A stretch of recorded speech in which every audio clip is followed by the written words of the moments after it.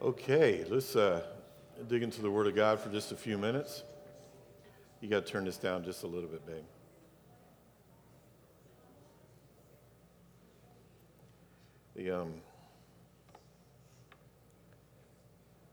How many of you got a Bible with you today? Yes, you can hold your phones up. There will be no... Good. All right. Lord, as we look into your word this morning, I pray that you will grant us wisdom, and that, Lord, that we will see what you would have us see this morning. It's in your name we pray. We trust you, Lord. Amen. And everything that's gone on in the last number of years, it's probably more evident now than ever before that people's behavior is under investigation. Am I right? Okay, yeah, I mean, everything is just under the microscope. You know, every word, every saying, every mannerism, every look. I remember not long ago, I was walking through Walmart, and there's a guy who's bigger than I am. I mean, a big guy.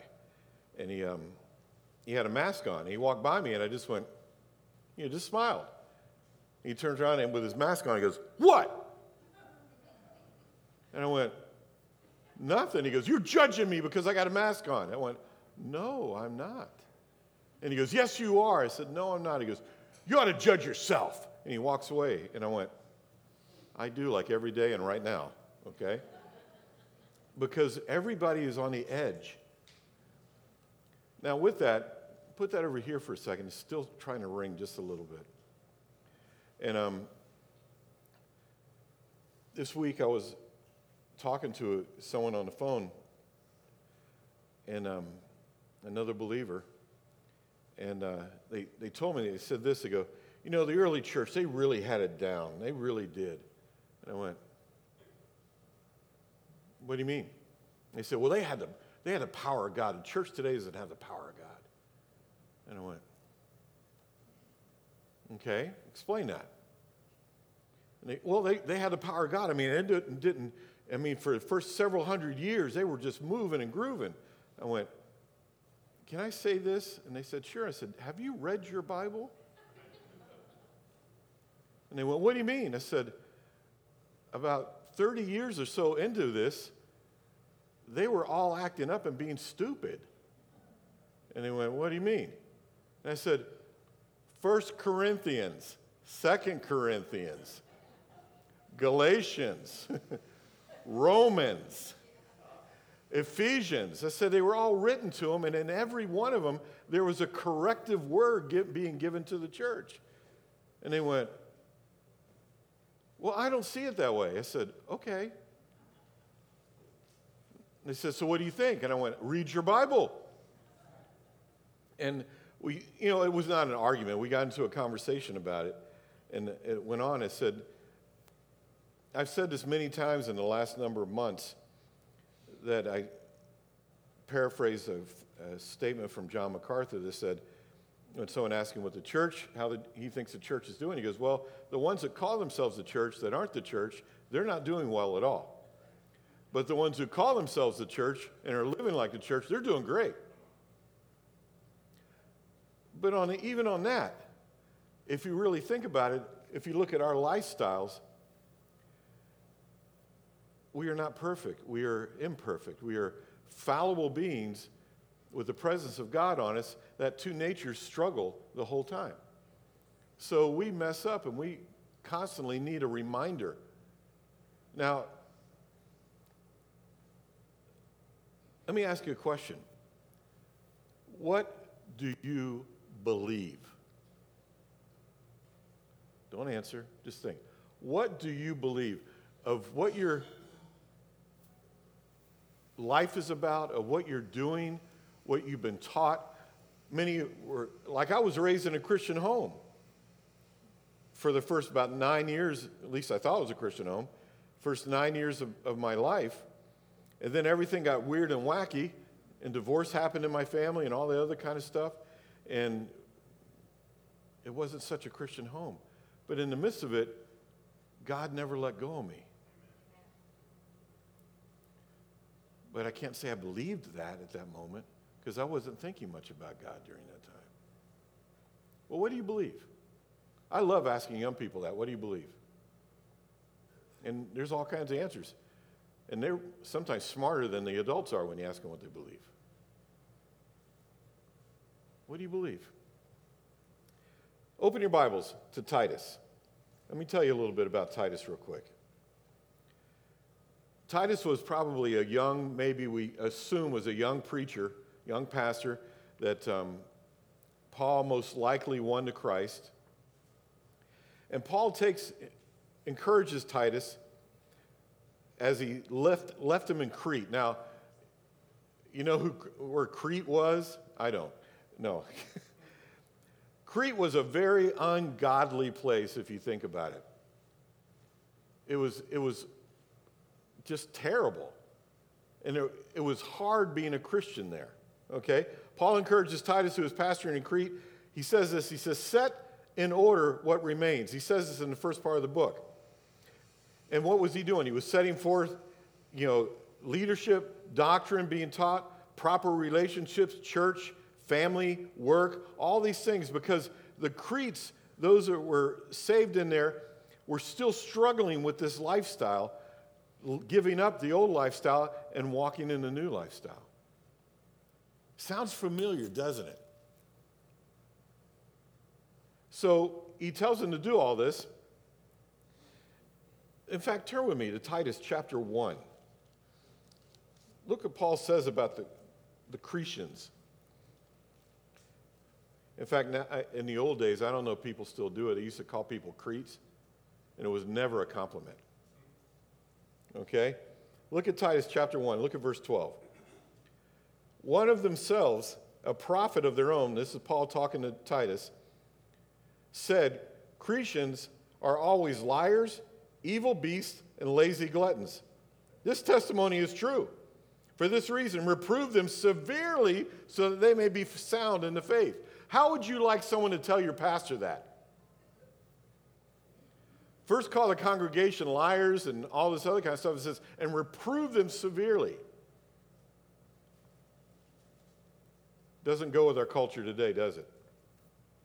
Here's our premise today, and I'm going to try to get through this very quickly. The lifestyle and behavior of a true Christian is to be as extreme and noticeable as light is to darkness. I'm going to read that again. The lifestyle and behavior of a true Christian, a true believer, is to be as extreme and noticeable as light is to darkness. In that conversation I was telling you about, that person was saying that they had the power, and I kept telling them to read the Word. Well, I'm not going to say much more now. I'll say it at the end. Here we go, Titus chapter 3. That's our premise that we're going for this morning. Look at verse 1. Titus chapter 3, starting in verse 1. We're going to read 1 through 8. Remind them to be subject to rulers, ouch, to authorities, ouch, to be obedient, to be ready for every good deed, to malign no one, to be peaceable, gentle, showing every consideration for all men. For we also once were foolish ourselves. And can I tell you what foolish means? Stupid. And you can't say that anymore because everyone, oh, stupid's a very mean word. It is.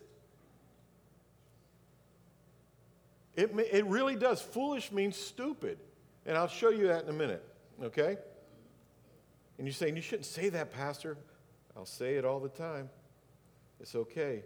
For we once were foolish ourselves, disobedient, deceived, enslaved to various lusts and pleasures, spending our life in malice and envy, hateful, hating one another. I'm exhausted already. How about you? But when the kindness of God our Savior and his love for mankind appeared, he saved us, not on the basis of deeds which we have done in righteousness, but according to his mercy, by the washing of regeneration and renewing by the Holy Spirit, whom he poured out upon us richly through Jesus Christ, our Savior, so that being justified by his grace, we will be made heirs according to the hope of eternal life. This is a trustworthy statement.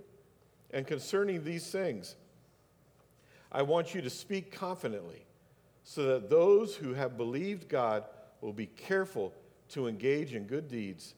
These things are good and profitable for men. Now, Paul lays some things out. Now, I'm going to lay out an argument this morning, so hang in there with me. It's not going to be too academic, but it may seem that way. First, he lays out in verses 1 through 3 who we are. Who we are. This is our old behavior he's speaking of. What we used to be. What we are not anymore, but what we still struggle in at times. Okay? Look what he says. We're going to read these over again. Okay? Look at verse 1. He says, remind them. Next slide. There we go. One more slide, I think. Yeah. Remind them to be subject to rulers, to authorities, to be obedient, to be ready for every good deed. Now, this is going to offend. It really is. He's talking about the government. He says, remind them to be subject to rulers, to authorities, to be obedient. Now, you're talking about an old hippie here, okay? An old rebellious hippie, okay? That was not for the government, power to the people. But look what the Bible's telling us. Remind them to be subject to rulers, to authorities, to be obedient. Why? For this reason. Christians were continually looked on with suspicion in the Roman Empire because their conduct was so different, and they met in private meetings for worship. Keep your finger there in Titus and turn with me to 1 Peter. Now, I didn't put the scriptures up here today. We have to turn in our Bibles. 1 Peter chapter 3. 1 Peter chapter 3.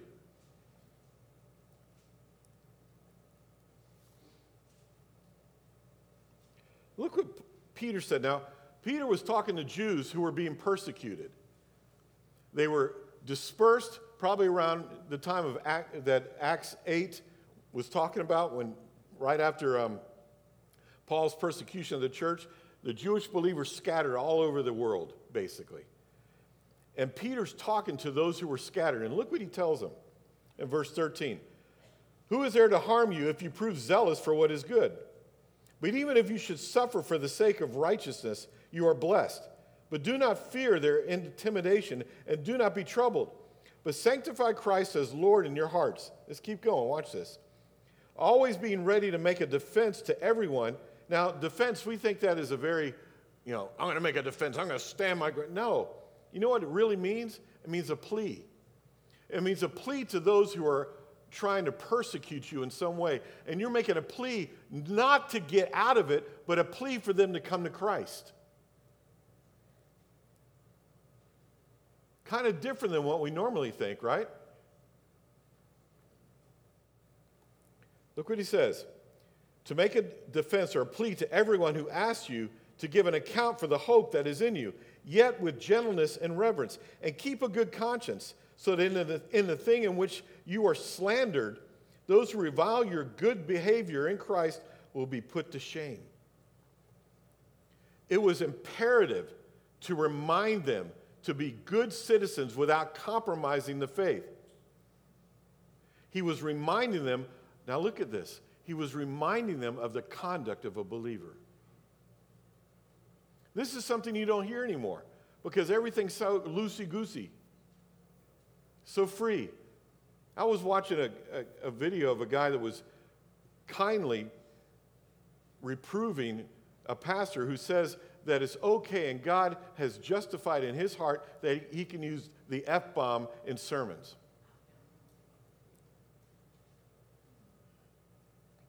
No. We're saying, well, people are afraid of words. No, we're not afraid of words. Words show the heart of a person. Look at verse 2. Watch this. It gets even gooder. He says, to malign no one. Let's back up to verse 1. Remind them to be subject to rulers, to authorities, to be obedient, to be ready for every good deed, to malign no one, to be peaceable, gentle, showing every consideration for all men. What is he talking? The word showing is this. It's interesting. Now, Who is he talking about again? This is still in the context and in the structure that Paul was writing about the government. That doesn't mean you got to agree with it. Do I think our government is doing well for us right now? No. Do I think our nation is moving towards a very liberal, anti-God, anti-believer, anti-Bible, anti-anything that has to do with Christianity or God himself? Yes, I do. It's moving far away from it. But do I want to malign the government? No. Let me show you something here. The word showing is in context. It means to display a behavior towards someone. So Paul is telling Titus to tell the Cretes, who are very rebellious people, very ungodly by nature, which we all are, and he's telling the Christian Cretes to live a certain way, to show in their behavior Christ, to display a behavior towards someone that is godly. Now look what it says. I'm going to look at just one word in this.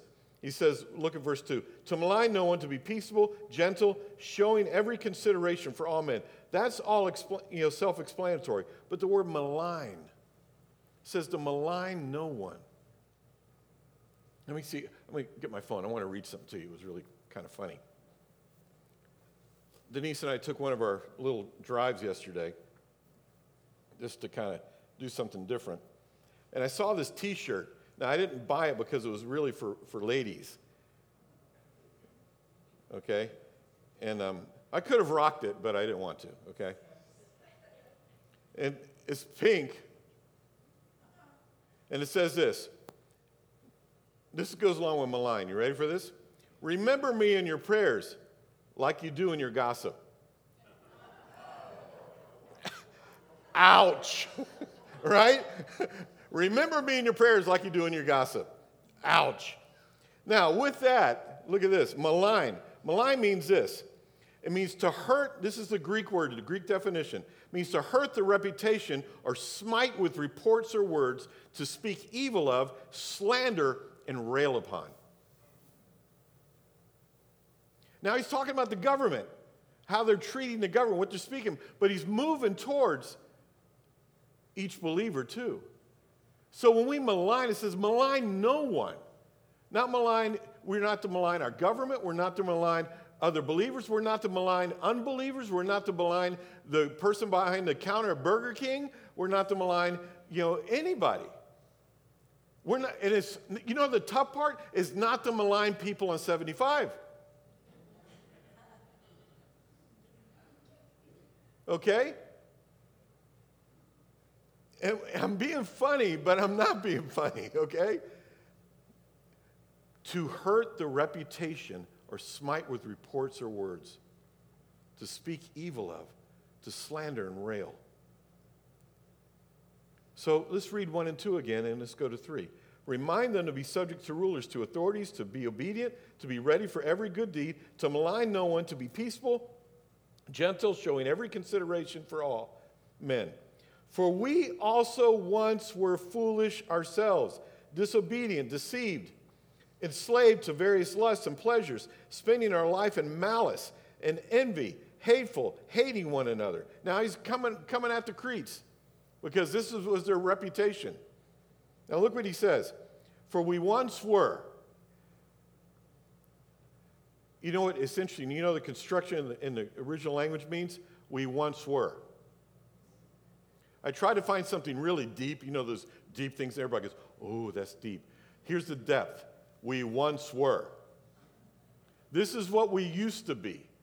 This is how we used to live. He's reminding them what you're doing now and how you're possibly, from what we understand, possibly living right now is what you used to live.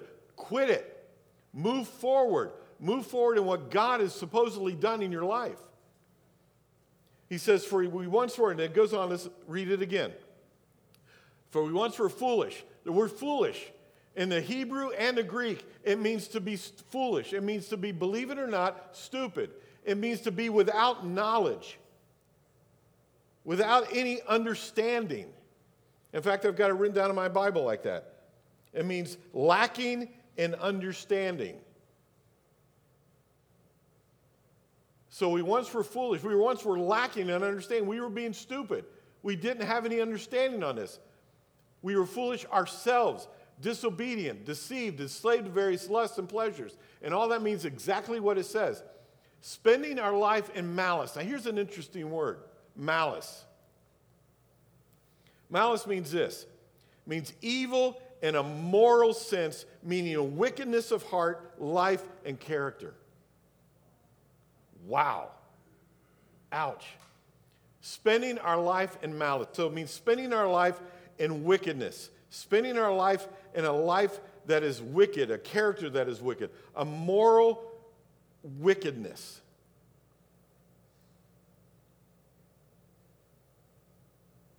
You know, it's hard to even go on Facebook or the other apps. I'm not on Instagram and all that. You know, I'm a boomer. Boomers are on Facebook, right? What they say. In fact, I was told, get on Instagram. Why? No.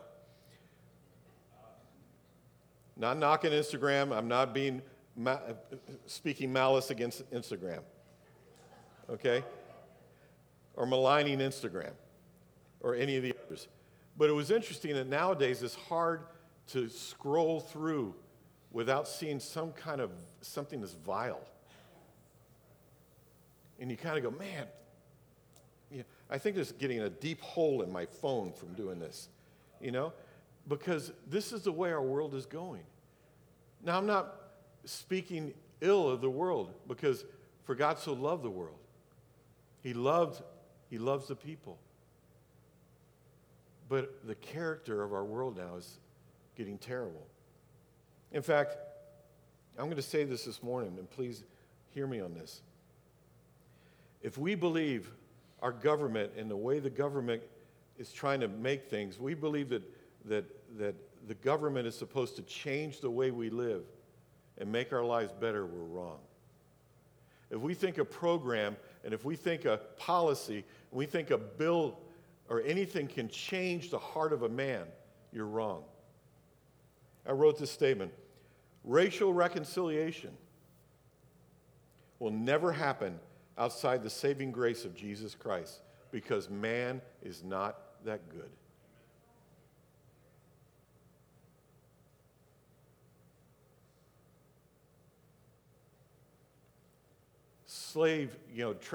Sex trafficking, slave trade in that way, which is the slave trade of today. It's not going to change. You can't change that heart. Only God can change the heart. And outside the saving grace of Jesus Christ, we'll never see it disappear, because it's been going on for thousands of years. It's wrong. It's evil. Any type of slavery is evil. But it's not going to change outside Jesus Christ. You go, that's a fatalistic look. No, it's a truthful look. I believe that if the believers would get off our blessed assurance and start moving to share Christ with people, and if our life is projecting Christ, if our life is like light and darkness, we will see things change. But outside that, all the policies and all the great presidents and the bad presidents and the bad congressmen and the bad senators and the good senators and all this so-called stuff, all these policies are not going to change the heart of a man. Only Christ can do that. Okay, enough of the government stuff. Let's go on. If a believer feeds what he or she used to be, the old life will continue to live and invariably change what he or she is to be. Did you catch that? If a believer feeds what he or she used to be, the old life will continue to live and invariably challenge what he or she is to be. Meaning this, if we don't understand that if we don't walk and start moving towards in our own will by the power of the Holy Spirit, by God moving in our life, if we don't focus our eyes upon Christ and walk that way, our old life will invariably challenge what we are to be in Christ. It will beat you down. Now, what did God do for us? Oh my gosh, I got to speed up. What did God do for us? Look at verses 4 through 6. Let's start in verse 4. Look at verse 4. But when the kindness of God our Savior and his love for mankind appeared. When the kindness and the love of God is contrasting the previous verse where Paul states that it is the kindness and love of God not to our own merits, but we are given salvation through Jesus Christ. Look at it. But when the kindness of God our Savior and his love for mankind appeared, meaning what? He's contrasting what he just said before, our old life. Our old life was there. It was never going to go away. We couldn't live for Christ. We couldn't follow what God wanted in our own power. We couldn't do it. So God had to send his son, Jesus Christ, to die for our sins, to make us just in him and righteous in him. And then through the Holy Spirit, grant us the power to walk in the ways that God wants us to walk. Am I making sense this morning? Okay. So, salvation came, let me back up. Look where he says in verse 5. Look at verse 5. He saved us, not on the basis of deeds which we have done in righteousness, but according to his mercy, by the washing of regeneration and renewing by the Holy Spirit. Heavy theological stuff, but it's really simple. It's this. Salvation came not only because of God's kindness and love, but also because of his mercy.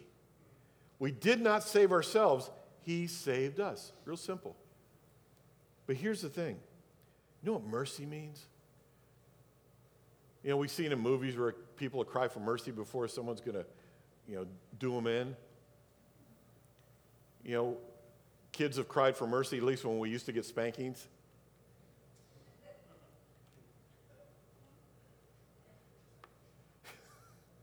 There was a friend of mine told me this one time.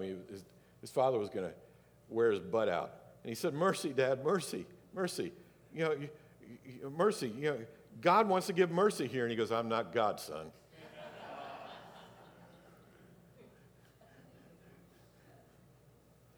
And my friend got his butt beat. Mercy means this. It is the outward manifestation of pity. Okay? But watch this. It assumes need on the part of him who receives it. We need mercy. There's something we're lacking, which is God's mercy and God's love and God's life in us. Now watch this. It assumes need on the part of him who receives it and resources adequate to meet the need on the part of him who shows it. So mercy tells us that God has the resources to change a man's life, a woman's life, a person's life for the better, for him, so that he can walk in the ways of God, walk with a new character, walk with a new mindset, walk with a new life. He can do it. He did it. You're sitting here most likely because God changed your life. Unlike when I used to go to church as a young person, I was dragged there, kicking and screaming and stoned. Not stoned by rocks. But it was the mercy of God that met me and changed my life on that Sunday morning. Actually, Sunday evening. So mercy is that. So now let's read it with the understanding of mercy, that it shows that the one who receives it has a need, and the one who gives it has the resources to meet that need. Now, look what it says. He saved us, not on the basis of deeds which we have done in righteousness. All of our good deeds, the Bible says, are filthy rags. We can't be good enough for God. But according to his mercy, his resources, his love for us, his pity, by the washing of regeneration and renewing by the Holy Spirit. What does that mean? This. It means the Holy Spirit is the agent of change. Theologically, you can put it this way. He's the agent of regeneration. To regenerate means to change, to make something new, to place, well, let's go on. Renewal means this, meaning the adjustment of one's moral and spiritual vision and thinking to the mind of God, which is designed to have a transforming effect on one's life. So, renewing our mind, renewing our life is God's adjustment. It's like, I remember when Jeff came, and him and Jessica came down, and I didn't want him to think that I was going to, say, Jeff, you're a chiropractor. Please adjust me before you go back to Ohio. Please, please, please. But as we were leaving the Cheeseburger Bobby's, I'm going, my neck was hurting so bad in my back because I got in an accident back in March and things just aren't functioning. And it's not because of age. It was a car wreck. Okay? So I'm looking and he goes, what can I do for you, Pastor? And I went, this is my moment. Oh, angels are singing, light came down upon me and upon Jeff. And I said, Jeff, can you adjust my neck? And he goes, sit down. And he did this, black. And I heard God. I mean, it was wonderful. And then he did the, black. And he goes, how you feel now? I went, oh, It was an adjustment. My shoulder felt better, is getting there. But my back, everything felt good. Even all the way down to my toes, it felt good. So what is that? It's this. Look what it says. God, through renewing us, is the adjuster through the Holy Spirit. Here, the renewing of the Holy Spirit is not a fresh bestowment of the Spirit of God in our lives, but a revival of His power developing the Christian life. Meaning what? The meaning here is this, in this section, in this verse. It means a continual operation of the indwelling of the Spirit of God. You remember in Galatians where it says, be filled with the Spirit? Walk in the Spirit, live by the Spirit, be filled with the Spirit? That word filling means a continuous filling. Every day, getting up, Lord, fill me with your Holy Spirit. Renew me as I'm moving forward. That's what this is talking about. But what does Romans 12:1 say? Turn to Romans 12. Oh, gosh, I got to speed up. Turn to chapter 12, Romans 12. Look at verse 1. So what does this mean? Therefore, I urge you, brothers, or brethren, by the mercies of God. There's that mercy thing again, which is the motive for what he's about to say. To present your bodies a living and holy sacrifice, acceptable to God, which is your spiritual service of worship. And do not be conformed to this world, but be transformed by the renewing of your mind. And it goes on, so that you may prove what the will of God is, that which is good and acceptable and perfect. So what does that mean? How do we live like that? Let me show you. Back in Titus, that's a continual operation of the indwelling of the Spirit of God in our life. Romans 12:2 means this. It's our willing response on the part of the believer. So meaning what? God wants to renew us. God's given us the Holy Spirit, but we have to respond to the Holy Spirit each day in our life. We have to present our body, present ourselves as a living sacrifice. It's a daily thing. So, if we claim to believe that Jesus is the way, the truth, and the life, should not our lives give witness to what we believe? We're almost done. Y'all still with me? Okay. Look at verses 7 and 8, back in Titus. Go back to Titus. We're going to wrap it up. Let's start in verse 6. For whom he poured out upon us richly through Christ our Savior, meaning the Holy Spirit, so that being justified by his grace, he can't pour it out unless we're justified by his grace, we would be made heirs according to the hope of eternal life. Let's stop there in verse 7. We have been made what? Heirs. Jesus Christ makes us heirs of eternal life, meaning what? Scripture actually says that we are joint heirs with Christ in Romans 8:17. This is a mind-blowing truth and promise. We will inherit all that Christ is and has. We will be given the glorious privilege of sharing in all things with the Son of God himself. This is what it is. It's an heir. An heir. And all that, it's like, we all wish we had that rich uncle, right? That was a multi-bazillionaire. And we all wish that we were in our uncle's will. Because we would be what? An heir to all that he has. and all that he's given to us. Now, in the world, there will be a section of that will that says us in it. In the scriptures, we're heirs to all. Yet, in context, we are to understand that we also share in his nature. That's what it's talking about. Meaning, our conduct should bear the mark. Now listen to this. Our conduct should bear the mark of an heir. We've seen in the last couple of years the English monarchy, and we've seen the outcast son and the welcome son. We've seen the welcome son, his conduct is that of an heir. We've seen the outcast son and his bride, and their conduct is that of Hollywood. Right? And what has the monarch been saying? They're not acting like heirs. What is the world saying about believers? We're not acting like heirs. Are we? Those who have believed. Look at verse 8. Here we go. This is a trustworthy statement, and concerning those things I want you to speak confidently, so that those who have believed God will be careful to engage in good deeds. These things are good and profitable for men. Those who have believed will be careful to engage in good deeds.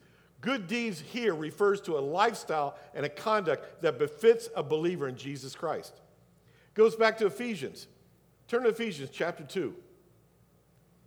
I promise you, we're almost done. Don't laugh at me. Ephesians chapter 2. Look at verse 10. This famous verse that if you've been in church long enough, you've heard this many times. For we are his workmanship. Workmanship meaning what? We are his artwork. We are his what? We are his poem. We are his writing. We're his letter. We're something that God has been working on, has worked on, and will continue to work on. For we are his workmanship, created in Christ Jesus for good, which God has prepared beforehand so that we would walk in them. Is it talking about feeding the poor? Yes. Is it talking about being kind to somebody at Walmart? Yes. Is it praying for people on 75? Yes. It means our whole life is not specific deeds. This has been misused by, we got to do good deeds. We got to get out there and feed the homeless and take care of the widow. Yeah, we got to do all that. But what it's talking about is that our daily lifestyle, our daily walk, the way we walk each and every day when no one's looking at us, when there's no good ministry to get involved in, is still the same as when we're sharing at the food pantry. You're saying you're putting a lot of... We can't do this. In and of ourselves, we can't do this. I can't live that good. I couldn't. My heart wanted to even before as a believer, but I couldn't. I could do little bits and things, but on a whole, I couldn't do it. But in Christ, we can do it. If we can't, let's give all this up, quit going to church, and live like hell all week.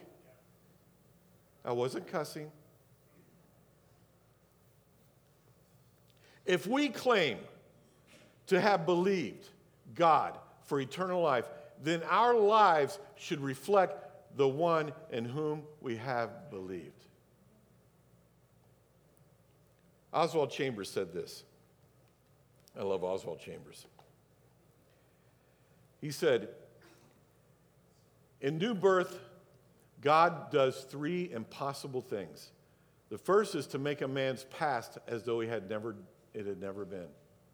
Isn't that great? The second, to make a man all over again.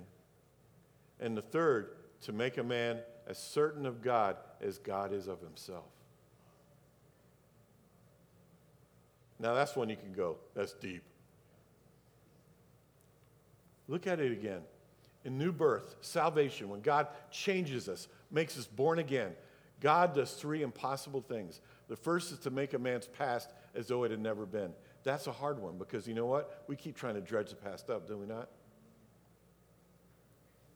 The second, to make a man all over again. That's the one we don't believe because we struggle. So the enemy beats us up in here because we haven't done Romans 12, 1 and 2. And so he beats us up in here, and then we do what? We believe we haven't changed, and we can't change. Well, you're right, we can't change. But God put his Holy Spirit in us so we can. And the third, to make a man as certain of God as God is of himself. You're going, well, how does he do that? By making us certain that he loves us.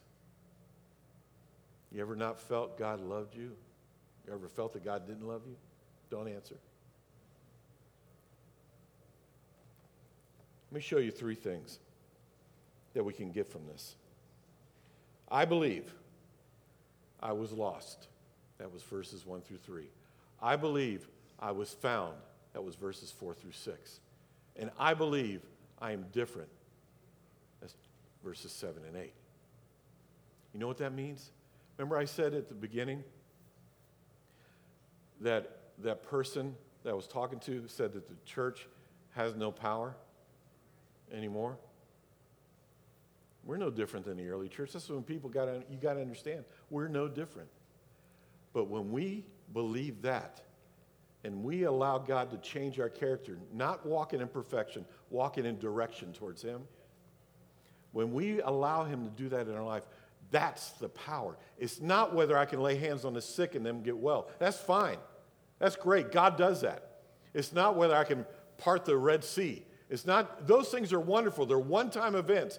But what happens is when a person lives like this, knows this, their life changes, and every day they're walking in a miracle. They're walking in the power of God. Why? Because it's the gospel. Romans chapter 1, verse 16 says what? I am not ashamed of the gospel, for it is the power of God unto salvation to all those who believe, first to the Jew, then to the Greek. But what is the power? It's the gospel. The gospel has a power to change a man's life so radically that he doesn't live like he used to. That is the power of God, not miracles.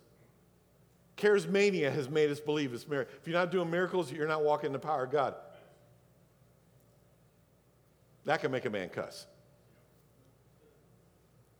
You know why? Because it's not true. It's a lie, straight from the pits of hell. So here we go. Last slide. The lifestyle and behavior of a true Christian is to be as extreme and noticeable as light is to darkness. Read that again. The lifestyle and behavior of a true Christian is to be as extreme and noticeable as light is to darkness. Remember, we're light in a dark world. So here's another question I got for you. What do you believe? Let's pray.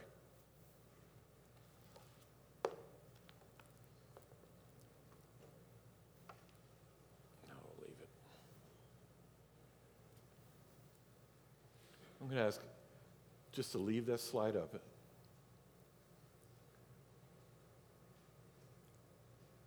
This morning we've had a prayer time already. We've had all the worship. Now it's just you, God, no music, no hype, nothing else. You and him, right there in the seat.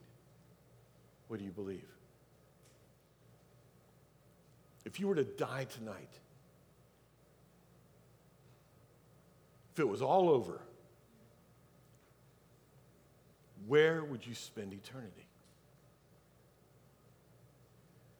If you didn't die tonight, what love do you have in your life? Where do you feel secure? Where do you feel hope? The world won't give it to you, but God can. Where do you feel at home?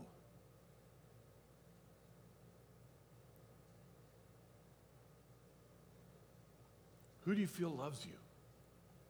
Jesus said, for God so loved the world. He told this to a religious man. For God so loved the world that he gave his only son, that whoever believes in him will not perish but have everlasting life. And he says, for God didn't send his son into the world to condemn it, but that the world through him might be saved. The Bible says if we repent of our sin and confess our sin, he's faithful and just to forgive us and cleanse us. He said the wages of sin is death, eternal separation from God. But the gift of God is eternal life. If you don't know him today, the Bible says to confess him with your mouth and believe in your heart that God raised Jesus from the dead and you will be saved. It's a simple prayer. As a believer, have you wandered?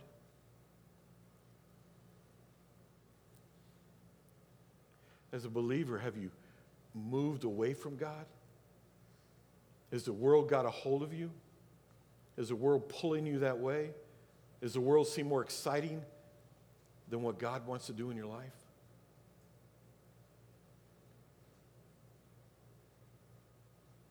Come home. Come home to Jesus.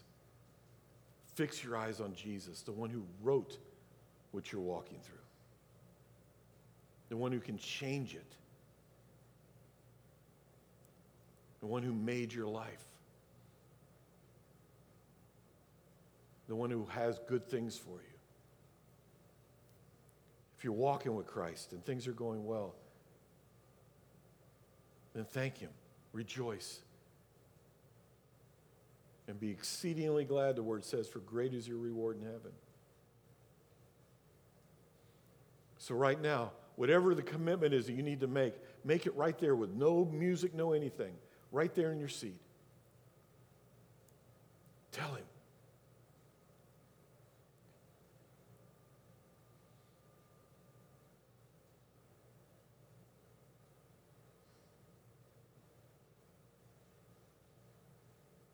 Tell him. Take the moment.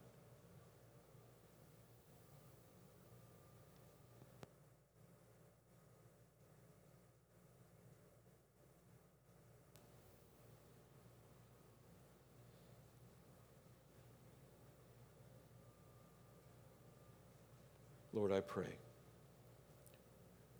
that as we go this morning, there's some that have to go and some that are going to stay for the meeting. That, Lord, when we leave this place today, whatever time that is, that, Lord, that there was an encounter with you that only you could do. I pray that, Lord, for those that don't know you that are sitting here this morning or are watching on the YouTube or Facebook or wherever, that, Lord, if they don't know you, and that, Father, today they will come home to you.